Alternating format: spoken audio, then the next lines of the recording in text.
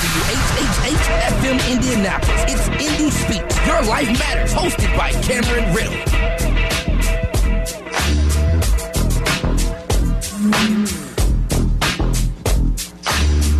Good morning, Indianapolis. I'm Cameron Riddle, and this is Indy Speaks. It's Sunday morning, and it's feeling kind of tropical out there. Hope you had a great weekend. We've got a jam-packed show for you again this morning. Our continuing coverage of House Bill 1019, and that is where lawmakers here in Indiana want to withhold police video from public and the media. That means those videos that show the death of Laquan McDonald in Chicago or similar scenes in Ohio would never have been shown here in Indiana. And we've got to talk about that because that is a problem with public records. Dave Arlen, the executive director from the Indiana Broadcasters Association, calls in. We'll break it all down in just a moment. Plus, we are now hours away from the Iowa caucuses and the beginning of the presidential campaign for 2016. Veteran reporter and Iowa native Payne Horning calls in to get you caught up with everything you need to know ahead of Election Day tomorrow.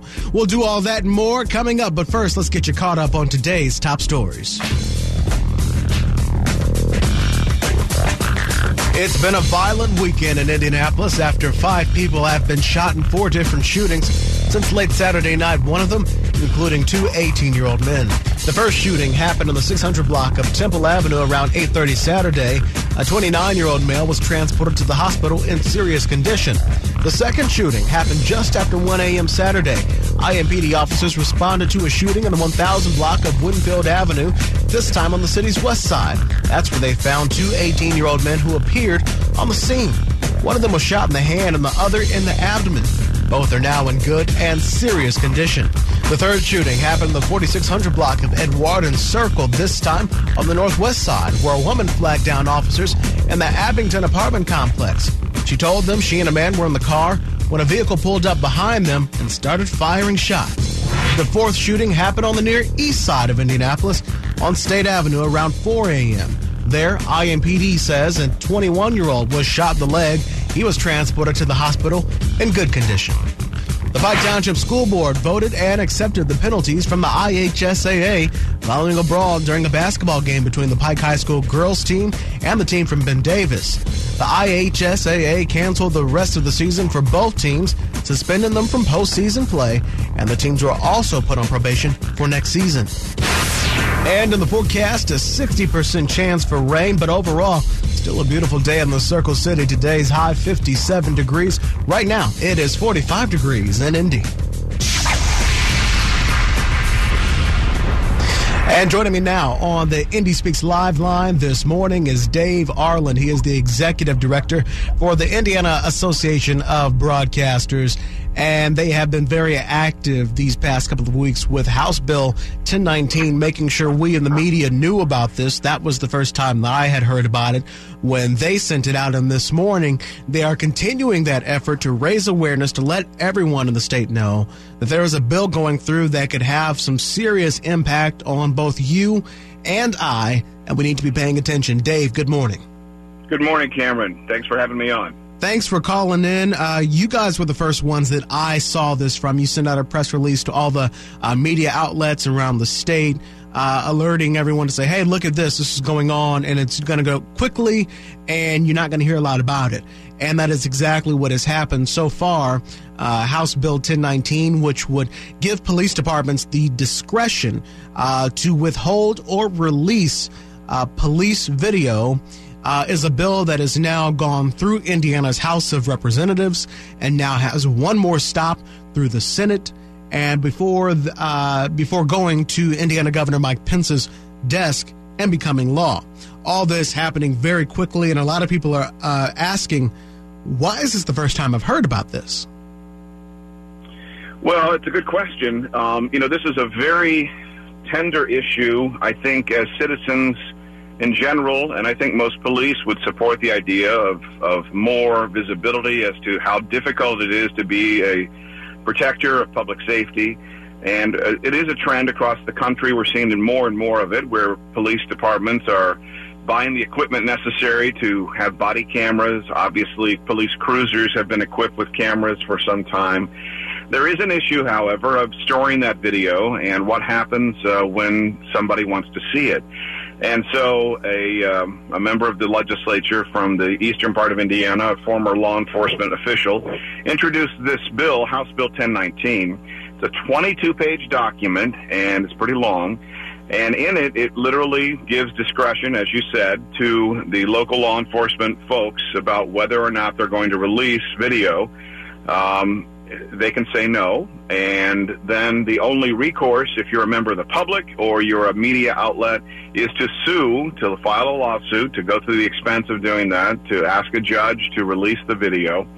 And it just throws the default, in our opinion, way too far to one side. Mm-hmm. This is a public record, in our opinion. It is the public that's paying for those cameras, paying for storage of that video, and it really ought to be the default the other way. I mean, it ought to be available to the public to see and to have a copy of.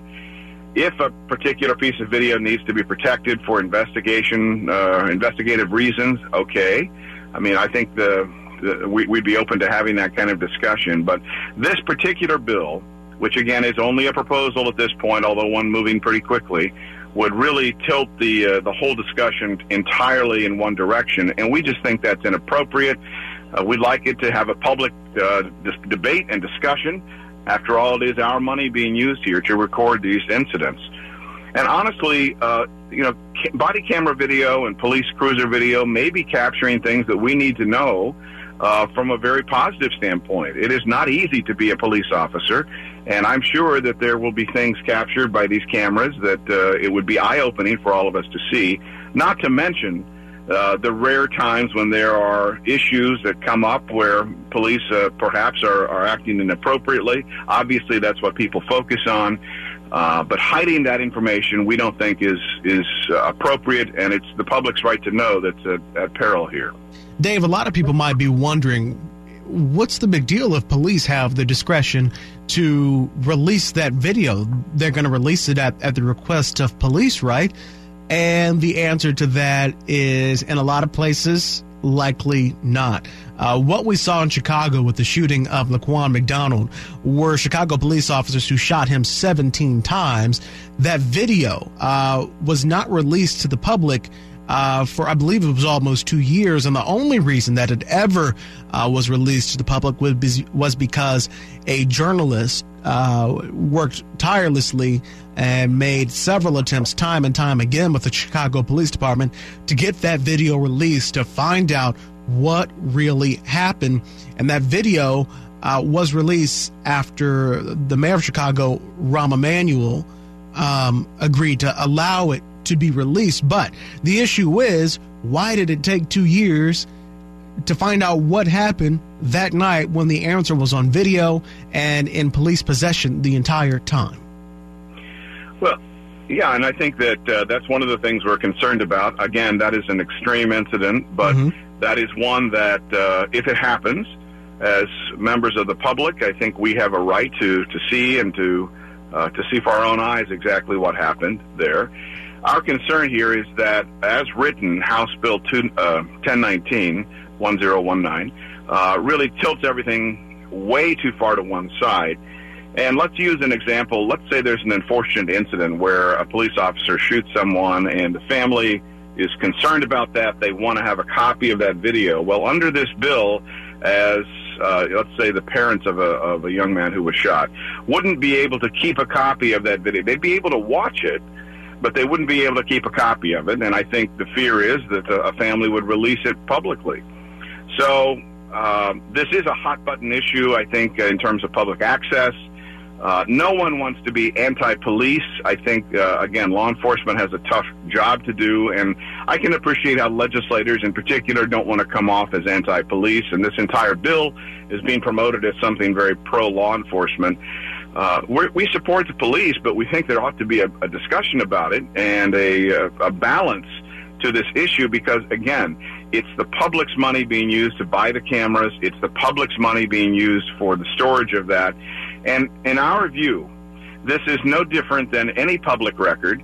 If you wanted, Cameron, to get a document from the city county council, you could go down to the city county building, and there's a process involved. You might have to pay a copying fee to get it copied. But, a public record is a public record in the state of Indiana.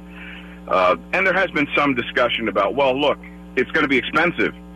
Think about all the requests that are going to come in, and we don't have the budget, the police say, to do this. Okay, well, let's have a discussion about that. Let's talk about fair and reasonable terms for getting copies of videos.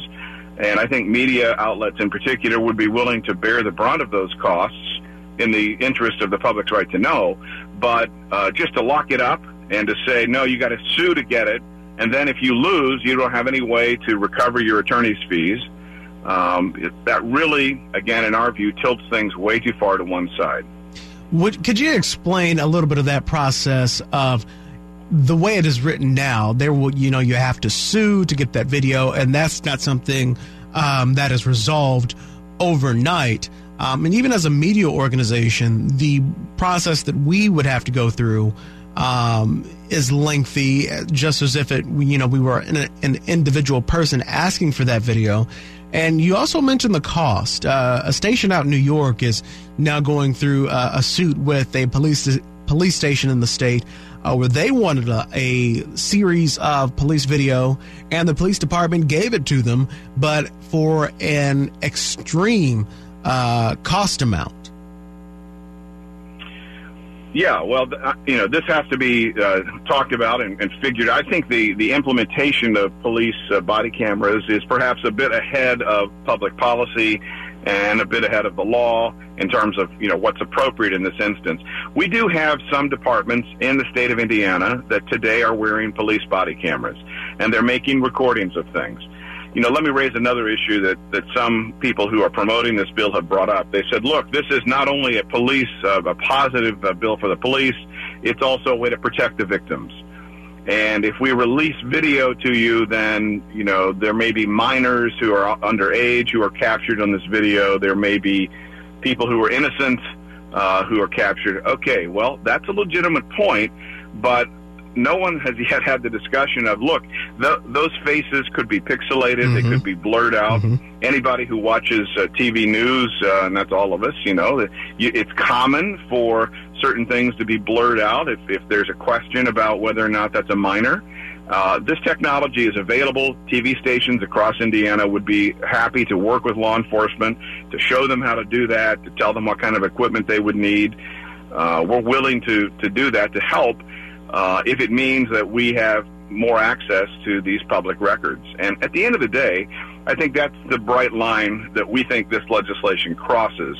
It puts under wraps all of this video. It really leaves it entirely at the discretion of the local police chief, of the local sheriff, and frankly, that just goes too far. We want to promote more cameras available for people to see. We think that's a good thing. But going all the way down this one direction, particularly in this time, think about what's happened in Chicago. Think about what's happened in Ohio. Think about what's happening all over the country. Now is not the time to give total discretion for the release of these public records on one side of the equation.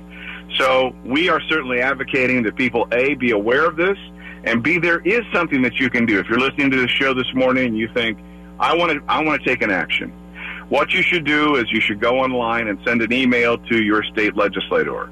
As you mentioned earlier, Cameron, this is moving from the House to the Senate. Hasn't yet been assigned to a committee in the Senate, but it will be, and it'll be something discussed. We're in a short session for this year.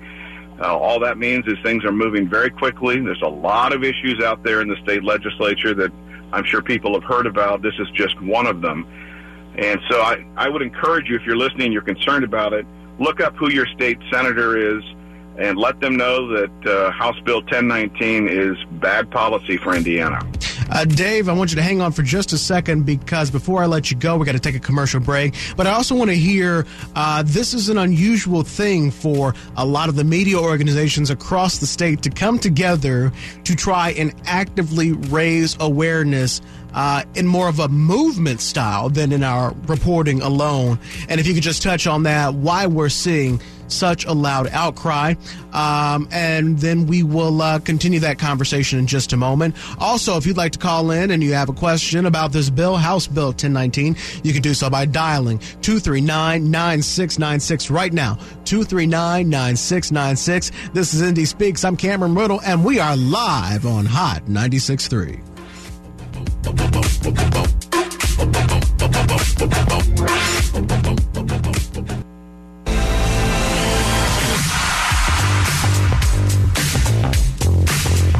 Hey, now time. This is your boy Ricky Smiley, and you're listening to Indy Speaks with Cameron Riddle on Hot 96.3. And we're back live. Good morning to you. I'm Cameron Riddle, and this is Indy Speaks. It's a beautiful Sunday morning out there, 45 degrees in the Circle City. Today's high, 57. We're continuing that conversation this morning about House Bill 1019 with Dave Arlen from the Indiana Broadcasters Association. And Dave, before we were going to break, you were just hinting at how people can contact their legislator to let them know, hey, we don't want this thing. Yeah, and, it's easy to look at this process, Cameron, and say, well, this thing's hardwired, right? It's just going to sail through the state legislature, and the governor will sign it, and that'll be the end of it. But I think we are still a democracy. We're still a state that has a representative government, and actually, believe it or not, emails are very effective emails and calls are very effective ways to reach out to legislators and let them know you're concerned about it. So what you should do is go online and Google Indiana legislature, and find out there's a website the state runs where you can actually put in your address, you can see your district, you can call up your representative and your senator, and you can, right from the computer, send them an email. And that is really something that I encourage people to do, to say that House Bill 1019 goes too far and that it ought not to be put through as it is currently written, and there ought to be a broader discussion about it. If you do nothing else than that, I think that will be helpful. It is moving to the state Senate, so I would encourage folks to look up their state senator. It didn't pass unanimously, thankfully, in the House, although it did pass. It came out of committee 16-0, which I'll have to admit we were a little surprised about how quickly that thing moved. It got onto the floor of the House. We have been talking about this for a couple of weeks, and there were most of the minority party voted against it, or all of the minority party, as well as some Republicans voted against it, but it did pass basically 60-40 in that range. And so now it goes on to the Senate, and if you're concerned about it, drop a line to your senator, place a call, let them know, because we think this issue is one that deserves attention. It will serve nobody's interest, in our opinion, to keep all of this material at the discretion of local law enforcement, to keep it under wraps. It's just going to raise concerns and questions, and we think, frankly, something like this is urgent, that people know about what's going on, and that there be a process. If there is a situation where police video needs to be seen, that the public can see for themselves exactly what happened. And Dave, I think that may be part of the reason why we are seeing a stance from Indiana's media outlets and editors, because this bill seems to be on an express route straight to the governor's desk right now. It's got one more stop, as you said, in the Senate before being signed into law. And it's something that we normally don't see, is our media outlets coming together collectively to raise awareness about a piece of legislation. But we are seeing that with House Bill 1019, and I believe part of that is because of the speed that it is happening, and also that it becomes a public records thing that makes it harder for journalists to be able to tell the truth and tell the viewing public what actually is happening in the interactions with our police departments. That's right. Look, Cameron, it's our job as journalists and members of the media to present as many of the facts as we can, and then let the public make a decision in their own minds about what they think is what they see. You know, it's not our role to paint things a certain direction unless it's clearly marked as an editorial comment. Mm-hmm. And we just are fighting for the right for the public to see the very things it's paying for. I think you're right. There has been an upswell of support and interest in this, not only from broadcasters, Our association represents over 300 radio stations and TV stations throughout the Hoosier State, but also the Hoosier State Press Association, which represents newspapers and magazines. They have been very concerned about this and have been issuing alerts to their members about it. And I think it is one of those rare instances where we're all on the same side. I mean, you have radio competitors in Indianapolis.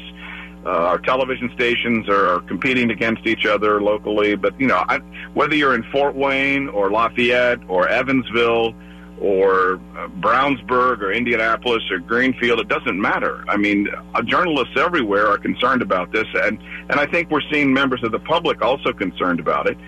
But the other thing to say is there's a lot on the plate over there at the state legislature this year. There's the LGBT rights issues. There's road funding. There's innumerable issues that have come up. Maybe hundreds of bills that have been filed, and House Bill 1019 is just one of them. So we're trying to do our best to beat the drum and let people know about it. And if you're concerned about it, please take a moment today, drop a line to your state senator. Let him or her know that this is something that needs more discussion. It shouldn't just sail through the way it's written today. Well, Dave, I appreciate you calling in and helping to raise awareness for this topic again, because as you said, this is something that is happening very quickly in a short session with a lot of things going on, and it needs a lot of the attention that it has not gotten. Thank you again so much for calling in live. I appreciate it. It's my great pleasure. I hope you'll keep talking about it. This is an important issue for all of us here in the Hoosier State. We will. Thanks again, Dave. Have a great one. And still to come this morning on the show, we'll begin doing our continuing coverage of not only this topic, but it is now the official start of the 2016 presidential campaign. The caucuses in Iowa begin tomorrow. They are the first ones to cast their vote for a presidential candidate. We'll get you caught up on everything you need to know before it is your turn to vote right here in Indiana. It's all coming up after this break. I'm Cameron Riddle. This is Indy Speaks on Hot 96.3.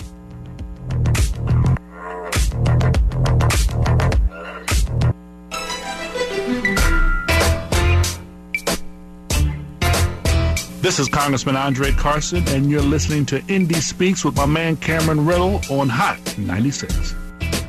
Good morning to you, and welcome back to Indy Speaks. I'm Cameron Riddle, and on this half hour, we are getting you prepared for the presidential election. It officially begins tomorrow. This is where the first people across the nation will cast their votes ahead of the 2016 presidential election. We here in Indiana won't be doing that until May, but we still got to get you prepared and informed for what is about to happen. So everything that you've been hearing over the past couple of months, these different debates and the Donald Trumps and the Chris Christies and the back and forth and the yelling and the debating, all of that leads up to tomorrow, where we will find out who really is the front runner to take over 1600 Pennsylvania Avenue there in Washington, D.C. And to help us understand everything that is going on is a former Indiana politics reporter from the State House, and also a good friend of mine. I kind of taught the guy everything he knows. His name is Payne Horning, and he's a political reporter, and he just so happens to also be from Iowa. So, Payne, good morning. Good morning, Cameron, and I guess I have to take issue with the idea that you taught me everything I know, since wasn't I your news director? well, Payne, you may have been, but I'll have to give you a few pointers on how to be a journalist a little bit later. Yeah, why don't you do that later? I will. Thanks, Payne.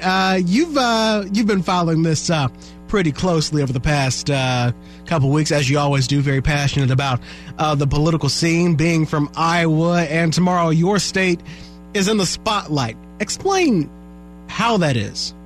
Well, Cameron, to be honest, I've been following since March of 2015, which is when all of the buzz started, and later in that month when Ted Cruz, the Republican candidate, the senator from Texas, initially jumped into the race and started this domino effect of candidates jumping in. Every year it seems to get earlier and earlier.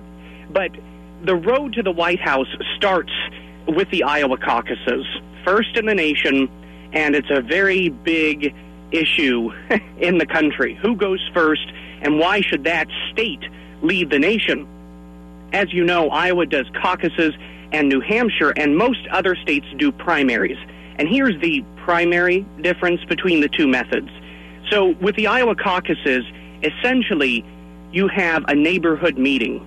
You have different precincts, just like when you vote, and you join your neighbors at a designated time, and you show up, and there's a process that begins where it's about political persuasion.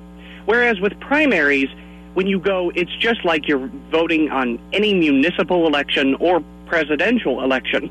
You go, you cast your ballot in silence, in secret, and that's it. But the Iowa caucuses are unique. It's an old, traditional form where you talk with your neighbors about who you're going to vote for. And it's different, too, Cameron, between the Republicans and the Democrats. So let's break it down. The Republicans are a little bit, more traditional in how they do their caucuses. And this is the scene that I've seen twice in my lifetime and voted in once. I'm now an independent journalist, but just wanted to throw that out there. So they get together and there are speeches on behalf of all the candidates. Sometimes if you're in a big enough city like Des Moines or a big enough precinct, there will be an official spokesperson from Iowa's Trump campaign or Iowa's Bernie Sanders campaign. They'll give a speech, and then every candidate is represented. Everybody gets a chance, 2 minutes to pitch their candidate and why they think it's best. And then at your individual tables, you have a small discussion, and then ultimately you write your candidate on a ballot, and it's collected, and the results are announced. Democrats are different. It's a little unique, Cameron. So what happens is you go into a large room, no tables, and there are corners. And you have a picture of Hillary in one corner, a picture of Bernie Sanders in another, and then Martin O'Malley in the third. And remember, Martin O'Malley is still running in this race. Just barely. Just barely. And that's important to note, too, because in the Iowa Democratic caucuses, what's going to happen is everybody gets in this major area. They're all, grouped together. They start talking about who is best, and then they are assigned to their individual corners. And that goes based on who they want to support. And if a candidate doesn't reach 15% of those people who are present in that precinct, they're not considered viable, and they get wiped away. So it's like elimination of the weakest. And we know that's going to happen in most places for Martin O'Malley, okay? So this is a two-horse race between Hillary Clinton and Bernie Sanders. The question, Cameron, will be, where do Iowa's Martin O'Malley fans, even in the minority, go? Because a Des Moines Register poll just released over the weekend finds that Clinton is ahead of Sanders by 3 points. So if Martin O'Malley's people represent 3 points, they could really decide the difference in the Iowa caucuses between Sanders and Clinton.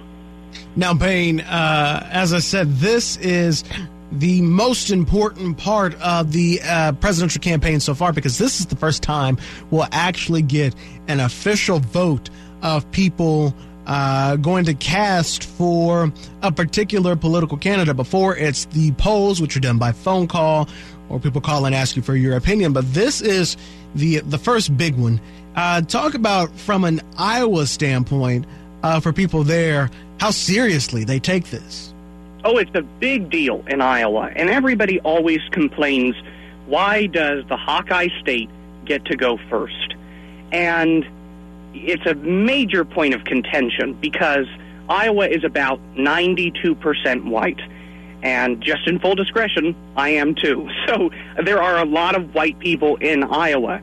And also, it's a different kind of class. Our biggest city, Des Moines, if you count, the areas surrounding the actual city, it's about 700,000. And that's the biggest city and our capital in the state.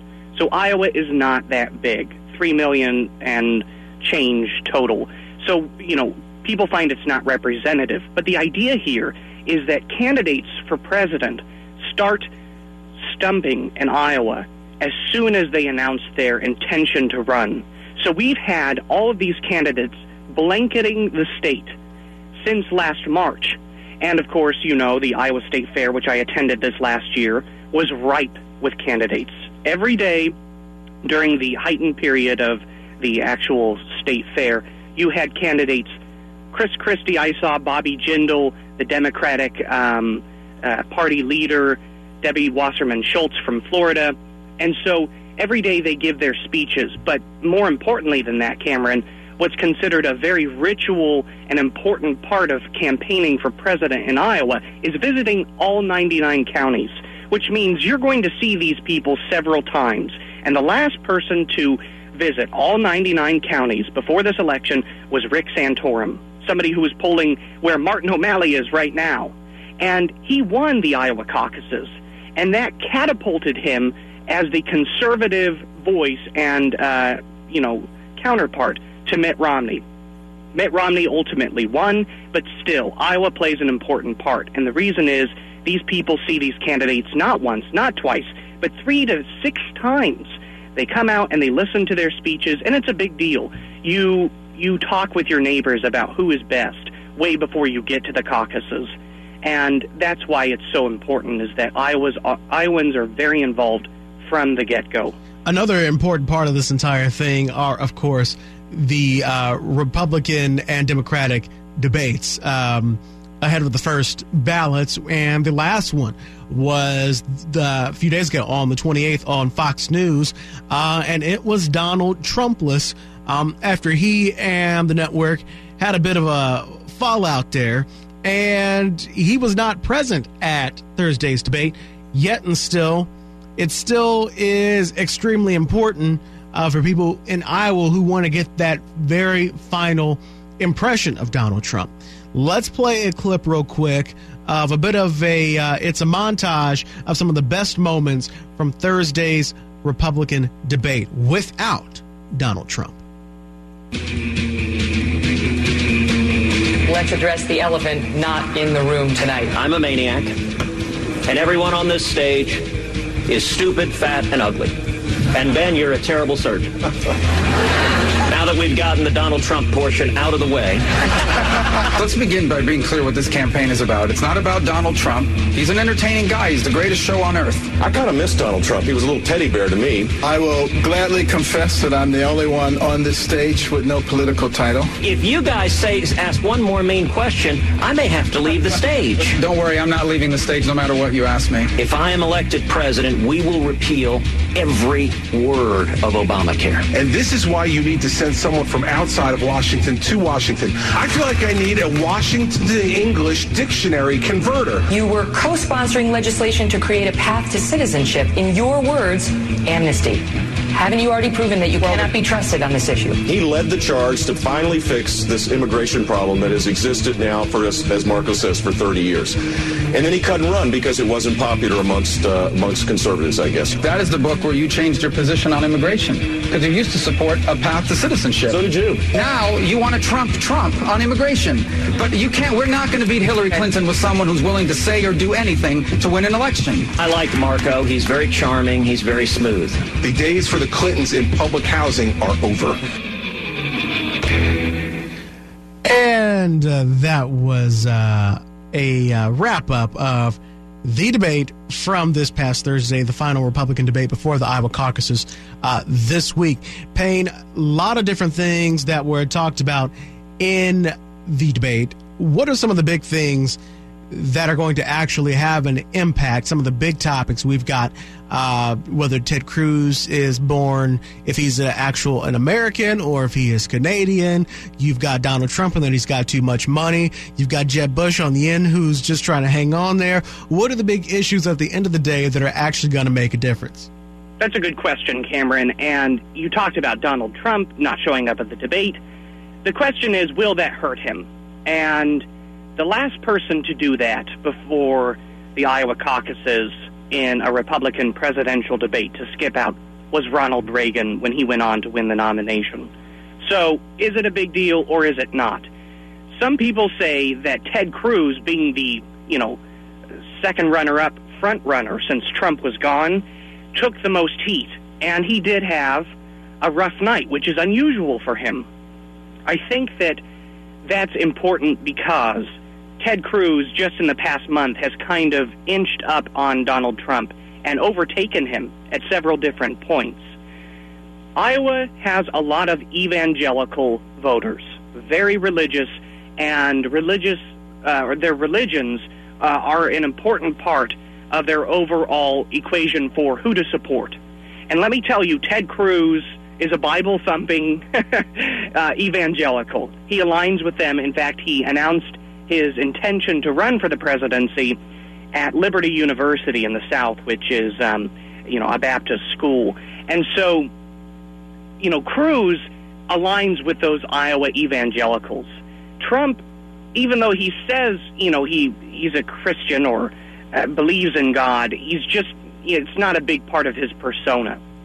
And so the question is, will those Iowa evangelicals, show up at a better rate than Trump's supporters? And Trump is bringing in a lot of new people.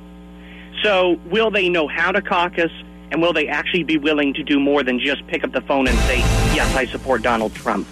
And Cameron, it's important to mention that in 2008, the Republicans in Iowa chose Mike Huckabee, who's also in this race, but this was the first time he ran. And he was a big evangelical, a former pastor. So history favors Ted Cruz here. But Ted Cruz has said that he doesn't support a subsidy for ethanol. And ethanol is a big deal in Iowa, gasoline made with corn. It's a big deal for our farmers. Payne, I want you to hang on to that thought for just a second. We've got to take a quick break, sure. and we'll continue this conversation. And on the other side, I want to talk about some comments that Governor Chris Christie made in regards to the recent superstorm of snow that hit the East Coast and Ohio Valley. We'll talk about that in just a moment, but first we've got to pay some bills. You're listening to Indy Speaks. I'm Cameron Riddle, and we are talking to Payne Horning this morning on Hot 96.3.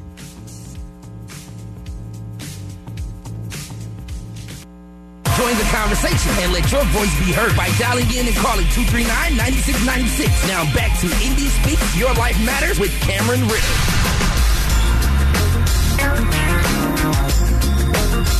Nap time, this is your boy Ricky Smiley, and you're getting your news right from Cameron Riddle. And be sure to wake up tomorrow morning to the Ricky Smiley Morning Show from 6 to 10 on Hot 96.3. And we're back live to you this morning.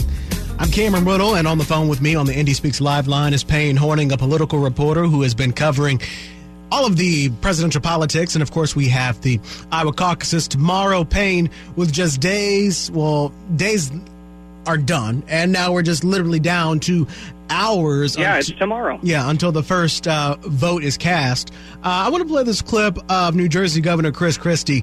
He made some interesting comments, as he always does. Oh, yeah.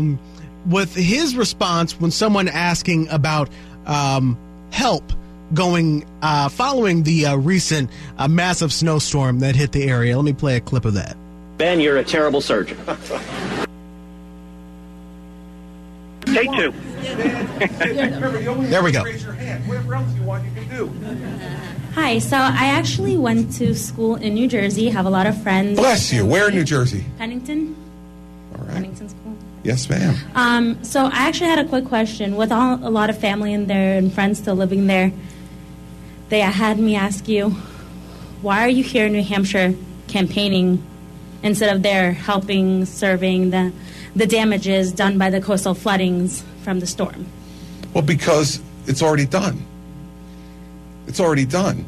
Okay. Well, tell me why you think it isn't. I have friends, family calling, sending me videos, pictures, all over the state. All over the state. All over the state, really? There's been one county that's flooded in the state. One county. That was Cape May County. It's the one county that flooded. So I don't know where from all over the state, since we have 21 counties where that's happened. Second, I don't know what you expect me to do. You want me to go down there with a mop? That's New Jersey Governor Chris Christie, ladies and gentlemen, in character, as he normally is. And, Chris Christie is a rather large man, and it seemed like he really intimidated that girl who just simply had to ask the question, and she was like, okay. So, Payne, on the national stage, how does that look? Cameron, his response doesn't look, as bad as does his actions. This is the second time that a storm has actually hampered Chris Christie's presidential ambitions. Remember Sandy, when President Obama came to New Jersey because the devastation was so bad, and they shook hands, and, they were working together and playing along despite being from different parties, and Republicans have actually chastised him for that. Not just those like in our backyard, Cameron, but also elected leaders have said, you got cozy with Obama. Sometimes politics doesn't take precedent, but in this case, it clearly did. Mm-hmm. Instead of helping clean up New Jersey, which was hit more by floods than it was snow, he went on the campaign trail. And the reason being, Cam, is as Trump and Cruz battle it out in Iowa, latest poll finds Trump ahead by 3 points. In New Hampshire, an even bigger race is taking place, and that's for the mantle of second place, if you can believe it, because Donald Trump has such a big lead. But second place in New Hampshire is likely going to be, unless Cruz wins Iowa, the establishment frontrunner. And that's, Senator Florida Marco Rubio, John Kasich of Ohio, and Chris Christie and Jeb Bush. Mm-hmm. And so Christie is putting all of his chips on New Hampshire. And so some people in that state may question his judgment as he leaves New Hampshire, or New Jersey, rather, to go campaign in New Hampshire. Now, Payne, as entertaining as the Republicans are, especially with Chris Christie saying that he wants to kick Barack Obama out of the White House, well, you can't kick a man out when he's going to leave anyway. I don't think you don't make that call here, Bud. But as entertaining as they have been, we got to give a little bit of attention to the Democrats who are running in this race, a much smaller race. There are 3 people in it, but right now it's only a 2-horse race, really, between Senator and former Secretary of State Hillary Clinton and Senator Bernie Sanders. And, of course, Martin O'Malley thrown in there in the end. Payne, give us your analysis. We got about 3 minutes left of what's happening on the Democratic side. As much as people complain about Iowa not being accurate in modern era, I mean, we didn't choose Bill Clinton in 92 when he went on to win the whole thing. We are much better with Democrats than we are with Republicans. We chose Al Gore in 2000, John Kerry in 2004, and Barack Obama in 2008. Why is that important? John Kerry and Barack Obama in 04 and 08 were not the front runners leading into Iowa. We catapulted them. I didn't vote in that, but you get the point. Iowans catapulted them to the front runner status, and they went on to win the nomination. Of course, President Obama went on to win the whole race, but the idea here is someone who seems unrealistic, like Bernie Sanders, who's been, a self-identified socialist, he could have a real shot. And if he wins Iowa, he's ahead in New Hampshire, Cameron, and that would be a big handicap for Hillary. Now, that said, Hillary Clinton has leads in latest polls in Nevada and South Carolina, which come next, and they could be a firewall for her. And Payne, another part of that firewall could be more emails released, some that are now being retroactively classified as top secret. They were not top secret when she had them on her private server that everyone's making a big fuss about, calling her a criminal. But now with Iowa literally tomorrow and everything starting to heat up, Hillary Clinton's got this. She's going to be attacked from every direction from the Republican side. Now, how do you explain that? Well, that question is very much so unresolved. What did she know, and were they classified as top secret at the time that they were on her email server, or is it just after the fact? And, will she be indicted? That's the ultimate question. We just don't know right now. And so Iowans could weigh in on this decision before prosecutors can. And also, Cameron, in a January Des Moines Register poll, 43% of Democratic caucus goers identified as socialist. So Bernie Sanders, this could be the perfect storm for him to take over as the front runner in this race. All right, Payne, well, we got a minute to go here on the show. Who's going to come out clean and on top tomorrow in the Iowa caucuses? I can't believe I'm going to say this, but if Bernie Sanders followers come out, I think Bernie could have the edge, but it's going to be narrow. And on the Republican side? The latest polls show that Donald Trump has overtaken the lead in Iowa and nationally, but Iowa, with their evangelicals, that's Cruz land, Cameron. I think that they have a better chance at showing up at the polls, or the caucuses, rather, than do Donald Trump's new supporters. So I give it to Cruz, and once again, it's going to be narrow. All right, Payne Horning, political reporter and Iowa native, thank you for calling in to the Indy Speaks Live line this morning. You done all right, kid. You seem to have learned a few things that I've taught you over the years. Very good. Well, you had nothing to do with it. Thanks, Cam. All right, we will be back same time, same station next Sunday morning, beginning live at 7 a.m. Ricky Smiley, right here tomorrow, beginning at 6 a.m. until 10. And as always, we are online all the time at IndyHipHop.com. I'll see you next Sunday, live at 7.